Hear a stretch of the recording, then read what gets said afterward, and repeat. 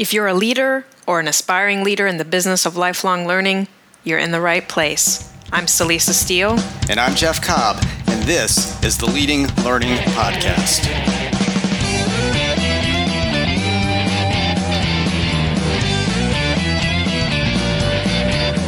Hello and welcome to episode 215 of the Leading Learning Podcast, in which we're going to talk about 3 factors that limit sales of education. And we're doing this episode based on the fact that we have worked in the market for adult education for, more than 2 decades at this point. And during that time, we've advised hundreds of education businesses. We've researched and written extensively on what it takes to succeed in the education business.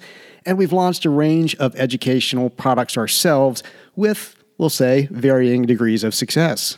And so reflecting on all of that experience, we can see that there are, of course, many factors that impact how successful an organization or an individual edupreneur will be. But 3 factors stand out as most common across learning businesses that never quite seem to be able to realize their potential. And so that's what we want to focus on in this episode. And in terms of a reflection question for this episode, just keep in mind that we're going to raise 3 points. And after we're done, we want you to reflect on those 3 points. And so at the end, we'll be sure to list all of those out. But for now, we'll go ahead and jump into the first factor, which we're going to characterize as you have a market, but not an audience. Right, because we always hear from organizations that they're looking to, assess their market for education, trying to tap that market for education. But it's really important to realize that having a market is not the same thing as having an audience. Your market really is the broad group of people who you can reasonably expect to be interested in what you have to offer. And, they may be people who work in a particular field or industry or who fit a certain set of demographic characteristics. And, they're the kind of people that businesses will often spend a lot of time developing personas to describe. So that's market. An audience, on the other hand, is the subset of these people who actually know and care about what you have to offer. And these are the people with whom you've built a connection. So these are the people you can usually count on to buy whenever you create a new offering that's appropriate for them. And perhaps even more importantly, these are the people who will help spread the word and attract others to you. They help you realize the potential of your market. And, as you might suspect, building an audience is about building relationships, which means that it does, of course, require a certain amount of time and effort. You can't just say, hey, we've got an audience we're going to sell to. I mean, you've always got that market's always there. The market exists, assuming you've got something valuable to sell. There's going to be a group of people out there, but building that audience up, really connecting with those people, that takes time to build up those relationships. And that doesn't mean that you have to have a one-on-one conversation with every one of your prospective customers. Of course, you're not going to be able to do that usually. But it does mean that you need to consistently show up in ways that are useful and not just salesy and really be available to engage. And of course, you can do this through things like blogging, through speaking, through creating videos, interacting on social media, or any number of other ways. Now, this doesn't mean that you're not going to end up with some purely transactional sales. That is, you're going to sell some to people who buy something from you before you've established a strong relationship with them. And that's going to happen particularly if you have a strong brand. And we're going to talk more about brand in just a minute. But very often, these people are persuaded by proxy relationships. So that could be referrals or testimonials from your established audience that will pull them in. And you want those types of sales, even if they are transactional, at least initially, because they're essential to driving significant growth. But the key is that you have to then build your relationship with those customers if you expect them to stay around. You have to convert them from being part of your market to being part of your audience. And I think it's important to note here because, we do have many listeners who represent trade and professional associations or other types of membership organizations. And it's important to emphasize that having a membership does not automatically mean that you have an audience. And I think probably most listeners recognize the fact that very often you have quite a few checkbook members of organizations. So they're writing that check annually. They're doing it because it's the thing to do if you're in that field or profession, but they may not really be tuned in.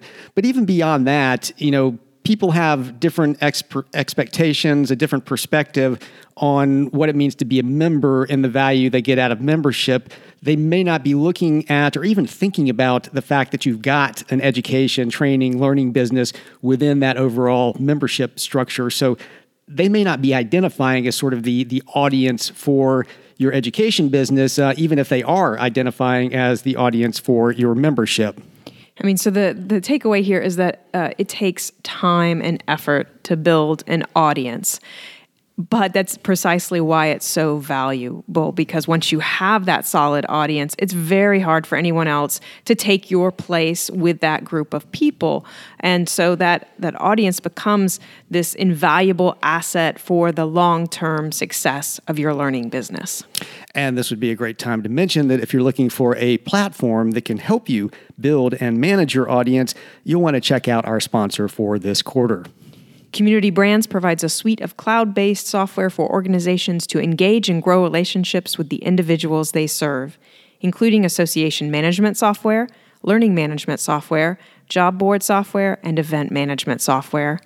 Community Brands' award-winning Crowd Wisdom learning platform is among the world's best LMSs for corporate extended enterprise and is a leading LMS for association-driven professional education programs. Award-winning Freestone, Community Brands' live event learning platform, is a leading platform for live learning event capture, webinars, webcasts, and on-demand streaming. Find out more at leadinglearning.com/communitybrands. And of course, putting a technology platform in place doesn't guarantee that you're going to have an audience, but it sure makes it a heck of a lot easier to connect with and manage that audience. So definitely do check out Community Brands. But now let's move on to the second factor that tends to limit sales. And we sum this one up as you don't have a brand. So along with building an audience, learning businesses that expect to succeed over the long haul need to build a brand. And there are a number of reasons for this. First, while your easiest and often best sales are going to come from people who are part of your audience, it's much harder to grow if you have to rely on your established audience for all of your sales. So as we mentioned just a few minutes ago, the stronger your brand, the less of a relationship you'll need to be able to convert new prospects. Your brand becomes a proxy for that relationship and the value that you offer. And of course, as noted above, you have to fulfill that brand promise if you expect those prospects then to stick around as customers. Definitely, and then next, your brand really is one of your most powerful competitive assets. So your prospects will inevitably have options when it comes to pursuing education and the topics you cover. That's more and more the case, that there are plenty of different things they could be doing out there. And ideally, you don't want them to be thinking, I need to get some education on topic X. You want them to be thinking, I need what brand X has to offer, where brand X is, of course, your brand. And that's much more likely to bring them straight to your website or to get them to type your brand into a search engine, which, by the way, is something Google values more and more in its search rankings. It likes to see that people are actually typing in your name or the name of your particular product that you're selling. That's more and more important in actually popping up at the top of those search engine results. And of course, I think it's worth noting that brand helps to support your price, making it much more likely that you're going to get conversions at whatever price you charge. This is something that we have talked about before in terms of the value ramp, that a strong brand increases value perception and it makes your value curve steeper. And what that means is that you're able to charge more sooner. And then as a result, you're able to grow faster and grow bigger. But of course, do keep in mind that a brand is not just about having a clever name and an attractive logo. Those can certainly be good things to go along with your overall brand, but a brand is really the sum total of all your interactions with your prospects and customers, which is one reason the next factor is so critical. And this is that, this may be one of the biggest long-term limiters to sales because it's gonna keep people from coming back. It's gonna keep you from really tapping your current audience, keeping them there, and then adding to it. And that's that you sell information and not impact. And so as part of our work with clients, we do a lot of surveying of their markets and their audiences, basically the lifelong learners that they aim to serve. And a question that we typically ask is about the value factors that these people consider when making choices about whether to purchase an educational product. And I'll say that we haven't been very surprised that the reputation of the teacher or the expert leader is almost always the most important value factor, and that also gets back to brand. In that case, it's the teacher's brand. But it's been a little bit surprising that survey respondents have consistently ranked this item as number 2 or 3, and that is that the product has shown demonstrable improvement in knowledge or performance for those who take part. Yeah, so in other words, learners are actually looking for results. They're conscious of this as something that they're looking for when they're making decisions about education, especially if they're going to pay money. And of course, employers, who are often the ones who foot the bill for education and training, they also want results. So, keep that in mind if you're selling educational experiences that relate directly to people's jobs and careers, as of course so many learning businesses do. Now, a sad fact is that a lot of what gets positioned as education, whether that's online education or offline education, isn't really education at all. It's just information. Right.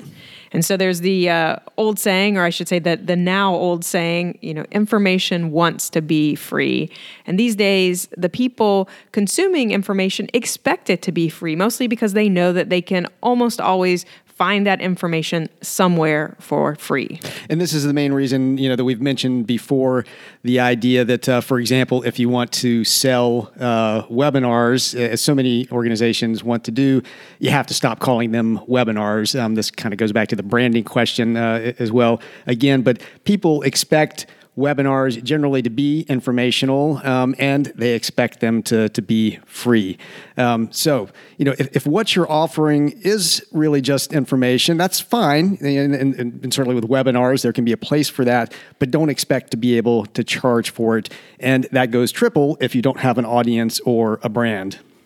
Now, of course, there are going to be exceptions. If you have truly original information that can't be found anywhere else, maybe it's information based on unique research that you've done, or maybe it's based on special access to sources that only you have, then yes, you may be able to charge for that information. You may even be able to charge a lot for that information, but those exceptions prove the rule. Most courses don't really offer truly original information as much as their creators may like to think that they do. That's right. I mean, what's original usually is who is delivering the information, how it's packaged and structured, and then most importantly, how well the learner will be able to retain and make use of the information. And that last part requires design. It requires an understanding of how adults learn. It requires skill at guiding and facilitating learning in a way that the experience will result in a positive impact for the learner. And by the way, being able to demonstrate that impact has been achieved, whether that's through data or through testimonials, is really one of the most effective ways to bolster your marketing and your brand. So you want to honestly evaluate your offerings. You want to ask, is this really education or is it just information? And a strong clue that it might be just information is that regardless of what they may say in their evaluations, your learners aren't consistently coming back for more. That seems to suggest that it's probably just information. And of course, that's a big sales killer. That will certainly limit your sales if you're not getting people to come back again and again. So, we've highlighted these 3 limiters to sales, and really you can kind of work backwards from what we've suggested to really solving that problem of how to increase sales.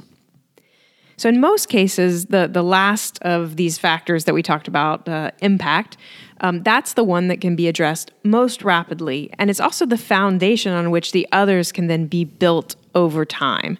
So whether you're creating your first or your 50th educational offering, there are almost certainly steps that you can take right now to improve their instructional effectiveness and increase impact.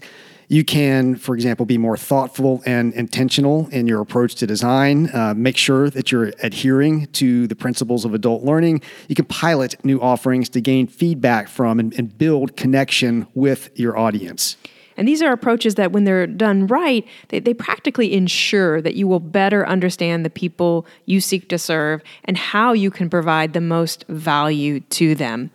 And you then can start sharing significant parts of that value freely to attract your audience to you and start building relationships. And then over time, the value you create and the relationships you develop will build and strengthen your brand. And this is the essence of the best, most effective content marketing. And it's also the essence of long-term success for any business that exists to create value through learning. So that's our rundown of some of those key factors we've seen that limit sales. It usually does not have to do with, having the latest bells and whistles or having a huge catalog or anything else. It really comes down to these fundamental areas that we've covered. And you can go back through these in the show notes, and we'll highlight them now because we do want you to reflect on each one of these areas. And you'll be able to get these questions and the show notes for the episode at leadinglearning.com/episode 215. But here's what we covered, for you to reflect on. First of all, to what extent do you have a market, but maybe not an audience? Maybe you haven't really developed that audience. So how do you develop it? How do you solidify that audience? That's one.